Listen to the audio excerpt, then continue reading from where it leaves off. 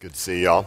My name's Justin. If you're new, I'm one of the pastors here, and this is going to be a fun night, or at least an interesting night. I have to start by saying that my voice is a little rough. It's a little harsh. In fact, I was just telling Ricardo behind the stage that I'm kind of surprised it's lasted all day long, because I started to get sick on Thursday, and it seems like anytime I get sick, it affects my voice, and so that's always a little nerve-wracking. It was starting to get better Friday night, and then Friday night happened, and not what you're thinking. I was at a football game, and it was an amazing game, and I lost my mind several times in the midst of that game.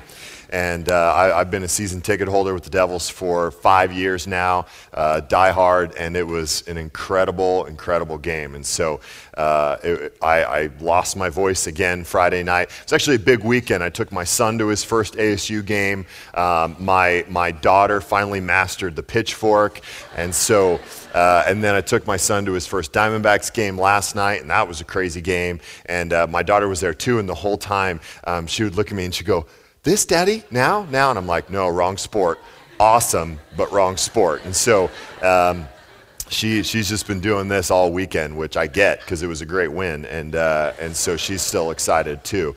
And then today's church, so that's good too. So good weekend. My voice is holding up better than I thought, but yeah, it's been a little crazy. We are starting a new series this evening that we're calling Scandalous. I know Ricardo mentioned that. Originally, we were just going to call it the hard sayings of Jesus, but apparently our media communications guy said if we call it Scandalous, more people will come. So I'm like, all right, whatever. And so we've had some people go, so what is this about? Like, is this going to be PG-13? Can I bring my kids? Is it going to be like sexy? And I'm like, well, yeah, but not.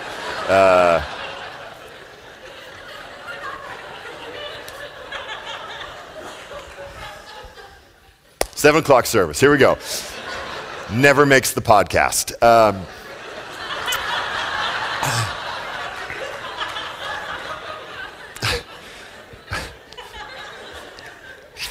Jesus' reputation in pop culture is often one of being kind of soft and having kind of long flowing hair and kissing babies and hugging grandmas and stuff. And we thought, well, that was a big part of his ministry, the grandma part. But he also occasionally said some hard things. And so we're looking at 5 weeks worth of more difficult kind of truth moments in Jesus' ministry. And this week, obviously, is a little unique because of September 11th. And so we wanted to be, I think, aware of the fact that everywhere you look, everyone's talking about September 11th across the world. It's a Sunday, and so we thought we'd be fools to not talk about it. And so what we're going to look at in Luke 13 is certainly a hard saying of Jesus, but we're also connecting the dots a little bit to September 11th. So Luke chapter 13, if you need a Bible, go ahead and raise up your hand, and we'll give you a Bible. If you don't own one, keep it. It's yours. If you do own one and you forgot it at home, just throw it on that rack on your way out, or give it to a needy person. But we are going to connect the dots between Luke 13 and September 11th, though not in the way that is going to seem pretty obvious right off the bat. I hope to be able to connect it in a little bit of a subtler way. But I was thinking back on September 11th just this week, as a lot of people are, but just in preparation for this message. And 10 years ago, I was a pastor at a church in San Diego, but I wasn't the preaching pastor. And so I was there at church working, doing my thing, but I wasn't preaching. And I remember thinking about, what's Pastor Miles going to talk about? How's he going to address this in a meaningful way? We had huge crowds of people there, more even than usual, and just people coming to church hoping that somebody would have something profound to say. Somebody, just hoping somebody would have something meaningful to say to give them categories for the pain that they had experienced, either emotional or specific connection to somebody involved in September 11th. And I know that everybody kind of looks back on September 11th differently. My guess is that the Tempe campus has a pretty unique view of September 11th in light of really its age. So raise your hand if you were in college when September 11th happened. Okay, keep your hand up and raise your hand if you were out of college, past college when September 11th. Okay, raise your hand if you were like really hoping to get into college at that point, meaning you were not in college yet. Man, you guys are dumb. College is not helping you guys with your listening comprehension skills. So we were talking about September 11th in the office this week, and our intern Jake, we were like, "What were you doing?" He's like, "Man, I was in 6th grade." And so that's a really different experience of September 11th as an elementary school student than as a real human. And so everyone, I think, kind of looks back on this a little bit differently. And I remember very vividly going into the office that morning, and everyone was kind of freaking out, and we were watching the news on little television and updating the internet every 30 seconds because the first one hit and then the second one, and we heard about the Pentagon, we heard about Pennsylvania, and it was just a crazy combination of events, and then the anthrax stuff in the weeks following, and it was just a really interesting time and an event that has no doubt shaped the last 10 years in ways that I am no authority to kind of unpack for us today. But I'm watching some YouTube videos this morning, and I hadn't done that in a long time, just of the reports from that day. And there was one clip in particular, it was about 9 minutes long, but it showed about a dozen different news reports of what was going on and live shots. And what I kind of had forgotten was the time difference between the first tower getting hit and the second tower getting hit. So there was enough time where all the cameras got there after the first tower got hit. And so just about everybody had a live shot of the second airplane going into the South Tower. And there was one piece of footage in particular that was interesting to me because it was Tom Brokaw, I believe, who has seen a lot and has seen a lot of pain and a lot of war and a lot of injustice and a lot of things over time. And they were talking about the North Tower, the first tower, and they were talking about it in terms of it being an accident. And they weren't sure, and they just thought, man, we saw a plane banking really hard. Was it trying to avoid the tower? Was it trying to hit the tower? No one was really sure. And then as they were talking about it and continuing to refer to it as an accident, almost hopeful, in kind of going, man, this reassuring themselves, kind of, this was an accident, right? This was an accident. And while they're talking about this, and they have a live shot of the video, you see a plane come in from the side and hit the second tower. And at that moment, Brokaw said something like, well, I think it's now confirmed that this was not an accident. And it seemed like in that moment, some sort of innocence was lost, so there was kind of just an acknowledgement of, okay, the world just got different. We just got it. This just went from being a horrible, tragic accident to we're under attack. And so there's all kinds of ways to kind of process that moment and ways to look back and how do we remember it and how do we look at it? This is the question I want to answer tonight to some degree is how do we approach this as Christians? How should we approach moments like this? How should we process moments like this? Because one thing that our pastor said was one of the first things he said that really stuck with me is he got up and said, this is not the first national crisis, and it won't be the last.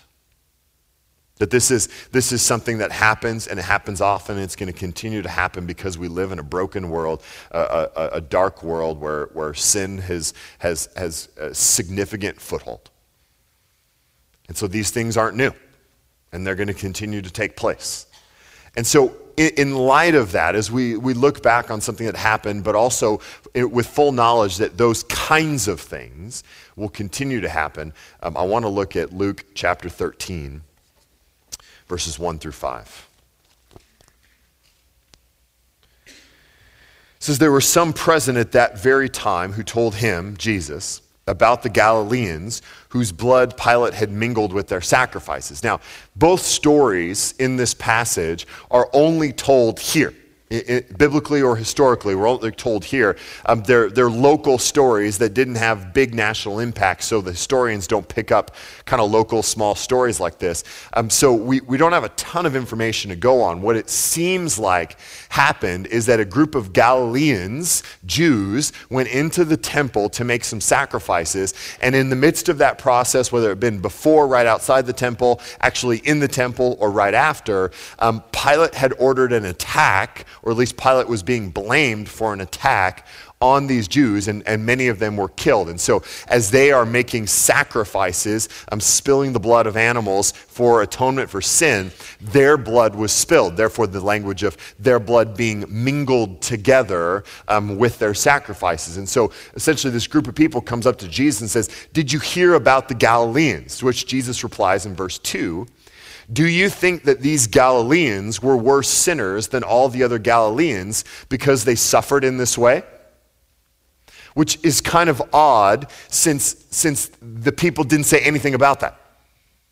And so these guys go, hey, Jesus, did you hear the news about the Galileans? And Jesus goes, what do you think? That they were somehow worse sinners than all the other Galileans? They're like, no, Jesus, we just wondered if you knew. No worries, man. But Jesus does kind of his Jesus thing here and sees through what they're saying and kind of reads their hearts a little bit. And so kind of they go, hey, did you hear about this news? And he goes, oh, I see what you're getting at. I see what you're doing there. He says, do you think that those Galileans were worse sinners than all the other Galileans? He says, no, I tell you, but unless you repent, you will all likewise perish. Or those 18 on whom the tower in Siloam fell and killed them. Do you think that they were worse offenders than all the others who lived in Jerusalem? No, I tell you.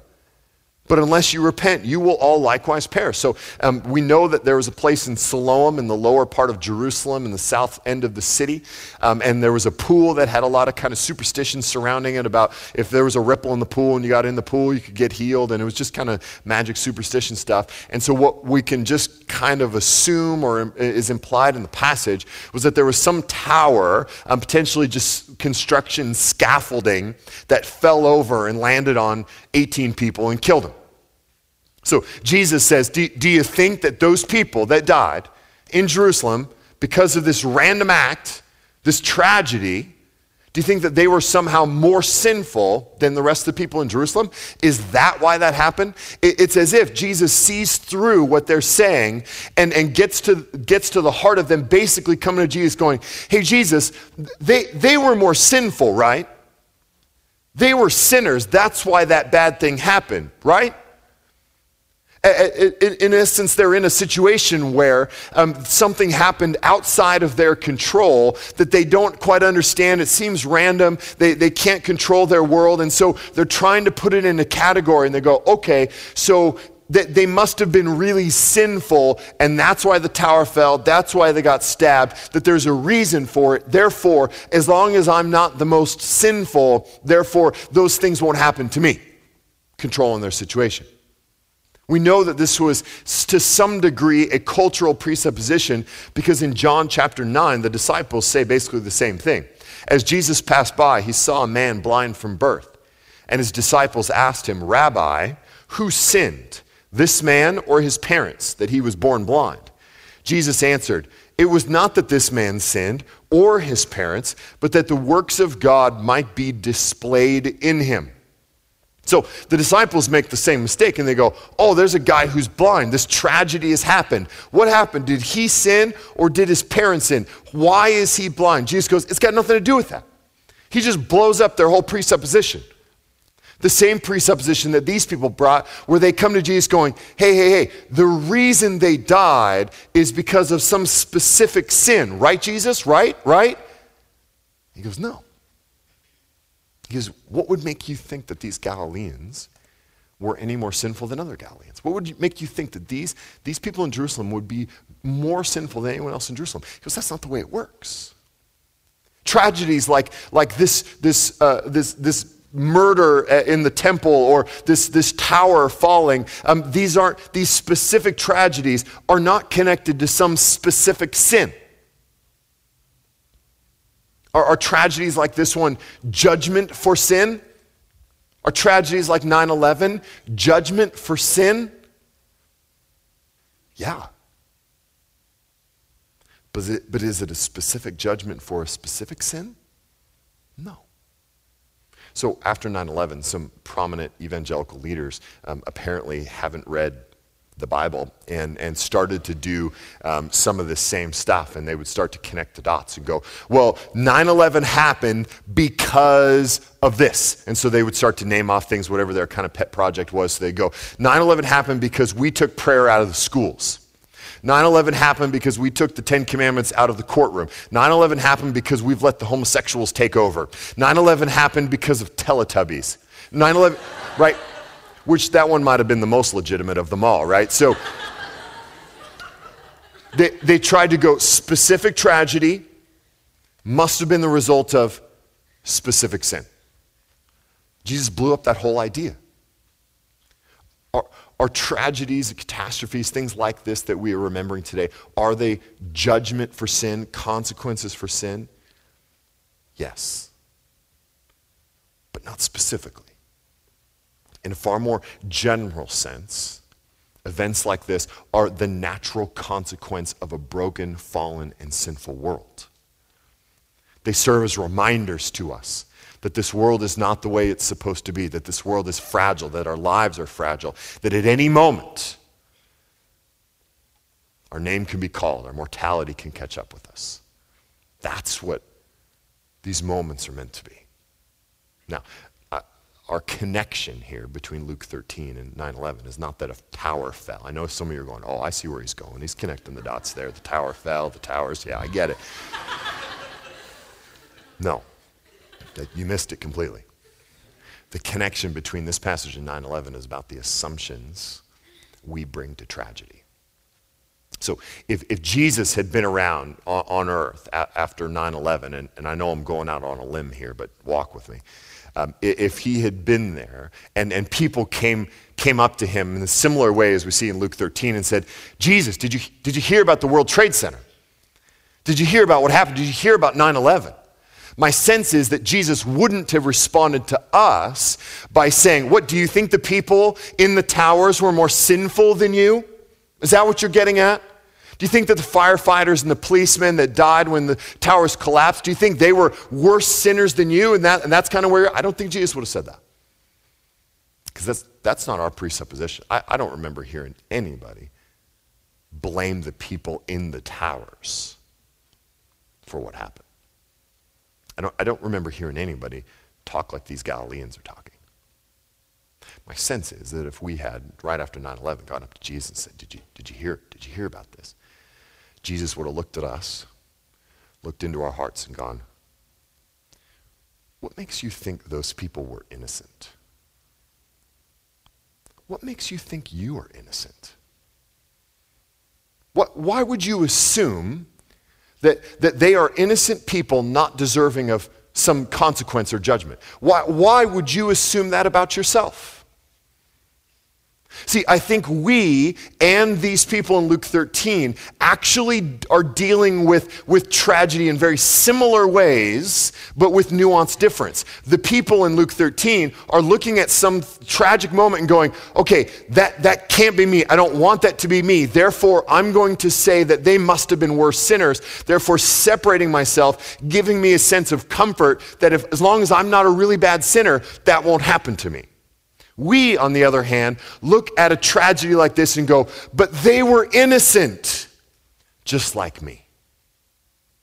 See, the scandalous thing that Jesus says here in Luke 13 is that you are not an innocent person deserving only God's blessing,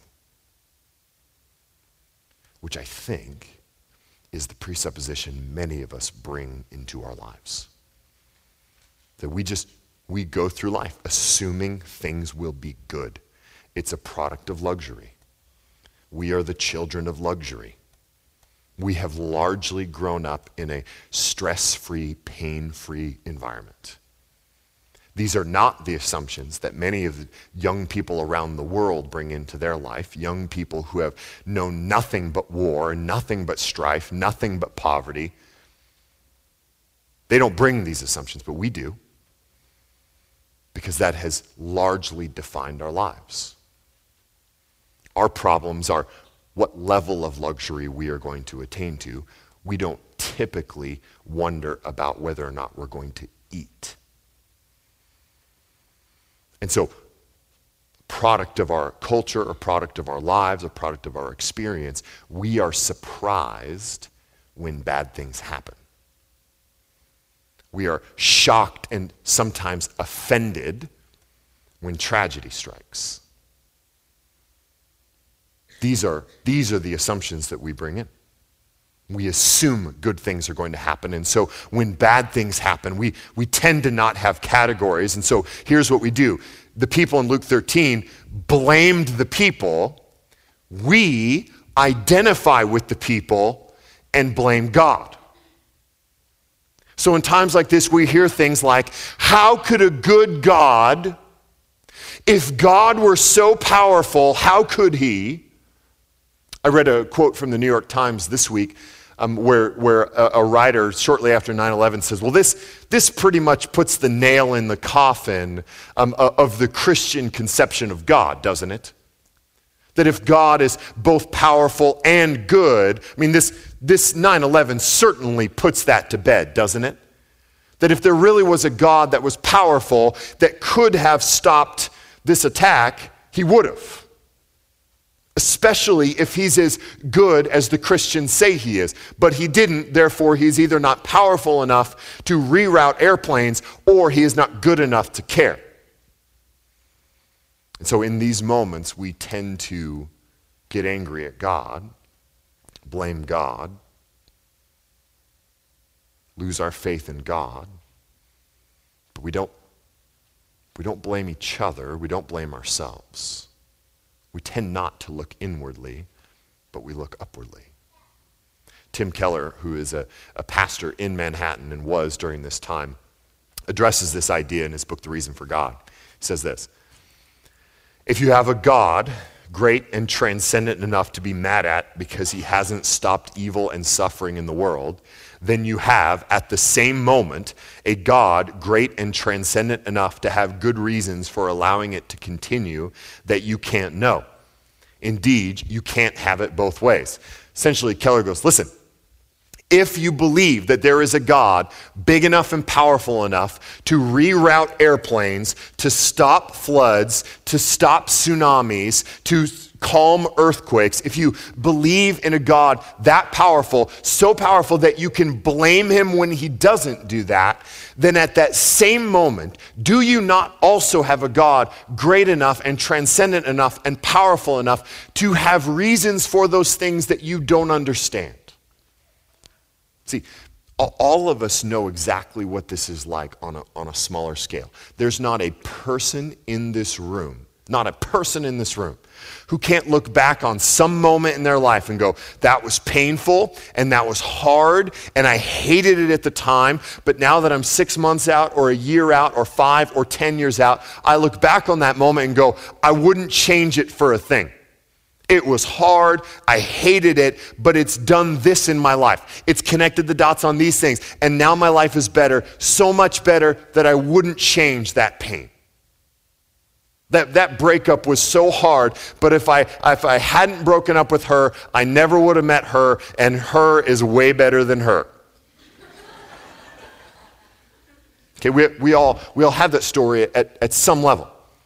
Even things that are really hard, really painful.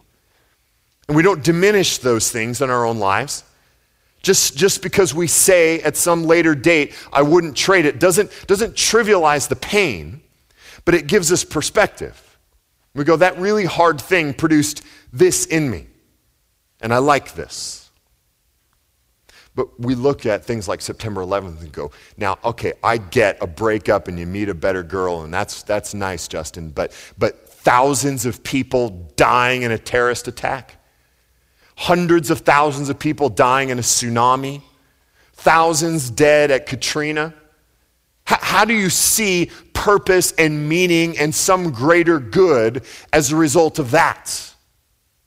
So here's, as we say those things, we think those things, and as we, even if we don't think through it logically, we just have kind of these visceral reactions, essentially what we're saying is this: I can see the purposes of God and acknowledge the purposes of God on a few conditions. First condition is that I can plainly see what the purpose was. So if that purpose is painfully obvious to me, I can see it, then and only then will I begin to give credit for what that was and see, okay, there was maybe purpose to that. So that's number one. I have to be able to see it. Two is, whatever blessings come from it have to be so good that it's worth the depth of pain experienced then. So if you have some real pain and then 5 years down the road you go, okay, but I guess it produced this little kind of good thing, but I would never trade this little good for that great pain. So whatever comes as a result of it, I have to know really clearly, and I have to decide that it brings me greater joy to offset that deep pain. And that becomes our definition of, okay, I can see how God brings about purpose in suffering. Which, unfortunately, is a horribly narrow, shallow, and self-centered definition of the purposes of God. Because it rules out a few things. It rules out pain that results in some good that you don't recognize, that you are just too blind to see, that you haven't allowed yourself to see. It rules out any pain that results in somebody else's good and not your own. It rules out any pain that results in good that you just don't value. And so here's what I wonder. I wonder if you experienced physical or relational pain that only resulted in greater holiness, whether or not that would be worth it to you. Whether or not you would look back and go, you know what? That cancer was hard, but I'm closer to God now, and so it was worth it. Or if maybe you'd go, hey God, maybe next time, instead of cancer drawing me close to you, maybe something awesome could draw me closer to you. And we go, I don't know that I would want to do that again. So it rules out all of these things that potentially God, who if we believe to be God, has to be in some sense transcendent, greater than, greater perspective, eternal perspective, not only seeing you, but seeing all humanity and going, this pain in your life is a direct connection to this blessing in someone else's life that you'll never know. Is that good enough for you? Can you trust in a God who is sovereign over all and brings about good purposes in it all? So some people, directly after 9/11, began to get angry at God. But some people just bypassed the anger thing and just chose not to believe in God at all. And just said, when something this unjust happens, when something this wicked happens, I just cannot believe in God. I just can't do it. C.S. Lewis, before he was the great Christian writer and most oft-quoted person in this pulpit, was actually an atheist. And in fact, much of his writing is reflection back on what he believed as an atheist and now how he processes it as a Christian. He says this in Mere Christianity. He says, my argument against God was that the universe seems so cruel and unjust. But how had I got this idea of just and unjust? What was I comparing this universe with when I called it unjust? Of course, I could have given up my idea of justice by saying it was nothing but a private idea of my own. But if I did that, then my argument against God collapsed too. For the argument depended on saying that the world was really unjust. Not simply that it did not happen to please my private fancies. Consequently, atheism turns out to be too simple. In other words, Lewis says, if there's nothing transcendent, there's nothing supernatural, there's nothing bigger, no person, no entity, no text, nothing. And it's just us, it's just natural, then how do we get categories like just and unjust?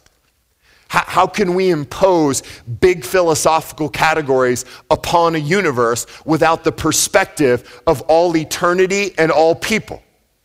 He says we simply can't. As humans, without God, the best that we can do is say, I like this, I don't like this. This was good for me, this was bad for me. This gave to me, this took away from me. This felt good, this hurt. All we can do at that point is make statements from a completely self-centered position. That's all we can do. He goes, at that point, I've lost my ability to say anything important about the universe, and therefore that universe cannot reflect on a God, because all I've said is, I like this or I don't like that. So this morning when I was watching these YouTube videos and seeing kind of the aftermath and just the emotion in the voice of the news commentators, I actually got kind of emotional watching them, which, if you know me, that happens about every lunar eclipse. And so just not an emotional guy. And so it was kind of surprising, like, what is this feeling? And so I was just kind of watching this, and I thought, we can talk philosophy and we can talk logic and we can maybe break down some of the thoughts that we have about these tragedies and whether they're just or unjust, and some of that we can argue away. But at the end of the day, something happens here in the midst of tragedy that we can't argue away. Something visceral, something emotive, something real and important happens here. And no amount of logic, no amount of talking people through can undo what happens here when you lose your father or your mother to cancer, when a relationship goes bad, when you lose a job or a home, when your future seems bleak, when you get sick. Logic and philosophy don't do anything about here. Which is why our faith is so important. Because our faith, and I certainly can only speak with any level of authority to the Christian faith, but our faith not only deals with us intellectually, but it deals with us at a heart level as well. And by heart, I don't even just mean emotional. I just mean everything that is in the center of who we are, center of our being. Keller obviously did a lot of memorial services after 9/11, and about 5 years after 9/11, he said this in one of those services. He says, the cross tells you what the reason for your suffering isn't. He says, it can't be that God doesn't love you, that he has no plan for you. We don't know the reason that God allows evil and suffering to continue, but we know what the reason isn't. We know what the reason can't be. It can't be that he doesn't love us. It can't be that he doesn't care. Why? Because he got involved with his son. Christianity alone tells us that God lost his son in an unjust attack. We know because of the gospel story, because of the whole biblical story, that God is actually almost always on the side of the oppressed. In the Old Testament, he says that he loves the oppressed, that he is the father to the fatherless, that he is the husband to the widow. He says, in fact, if you oppress the poor, you oppress me. In the story of the gospel itself, that God himself entered into the suffering, that God had clear purposes for the most unjust suffering the world has ever known. And yet we know that God had a clear purpose even in that suffering. So the one thing we can't say is that suffering is evidence that God doesn't love the world. John 3:16 tells us that suffering of the Son was in fact because God loved the world. fact, the story itself, the gospel story itself is one of comfort to us. The way the gospel story ends is so unlike many of our hero stories. Jesus didn't face down death the way William Wallace faced down death. The final scenes of Wallace's life, he's laying on that wooden plank about to get gutted, and he yells out, "Freedom!" staring down his enemies with a defiant, steely gaze, undeterred by the pain to come. Unbroken, his spirit unbroken. He's saying, I may die, but I'm not really going to die. And these are the heroes that we tell their stories. This is William Wallace. This is John Wayne. These are the men that we look to and we can't connect with at any level because we wilt in the midst of suffering and pain. But we look to them defiantly going against their oppressors, walking into certain death. It doesn't bother them. That's not Jesus' story. In the final hours before Jesus died, we see him in the garden, praying by himself, having brought 3 of his closest friends with him. He goes off to pray. He weeps. He asks God that his future may not work out the way he knows it's going to. He says, may this cup pass from me. May you not ask me to do this thing. He goes back to his friends who are asleep. He says, can you not stay with me and pray with me and be with me even in this hour, even in this moment of greatest pain? Can you not be with me? That his body began to break down, that he was sweating out blood because he was so stressed out. That he goes on the cross and he cries out, my God, why have you forsaken me?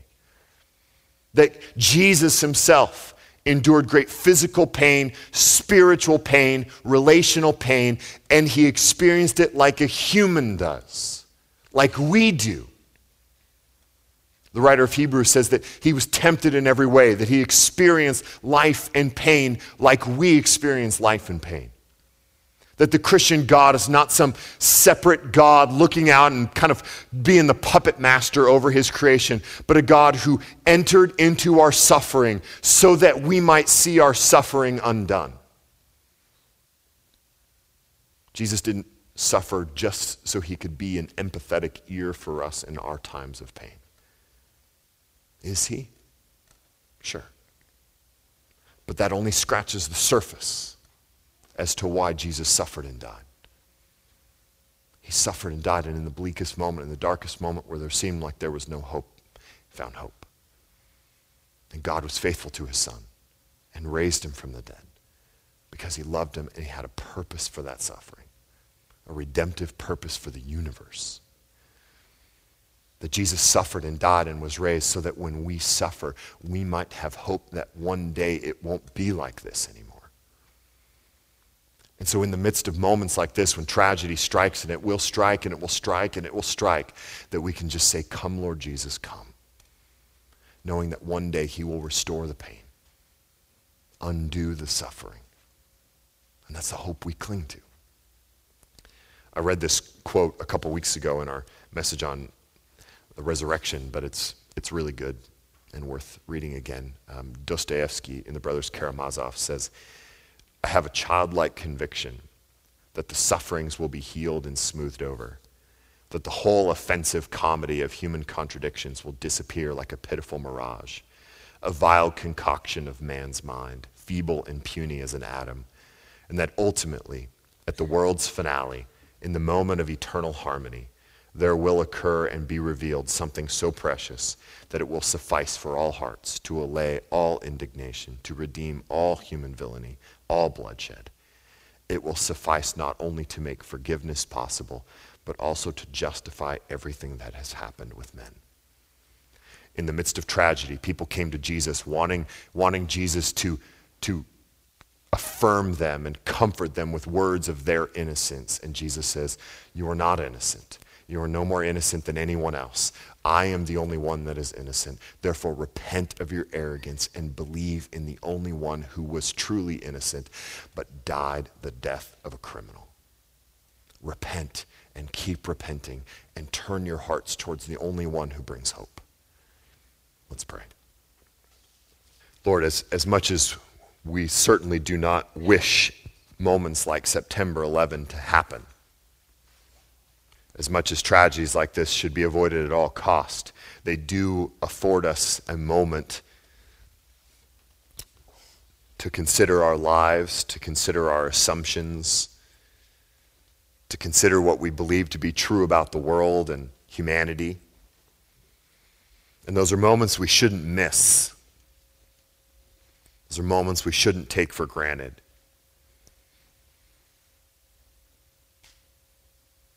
I pray, Lord, that in moments like this and in the many to come, that we would stop and consider our own mortality, consider our hope and where it lies,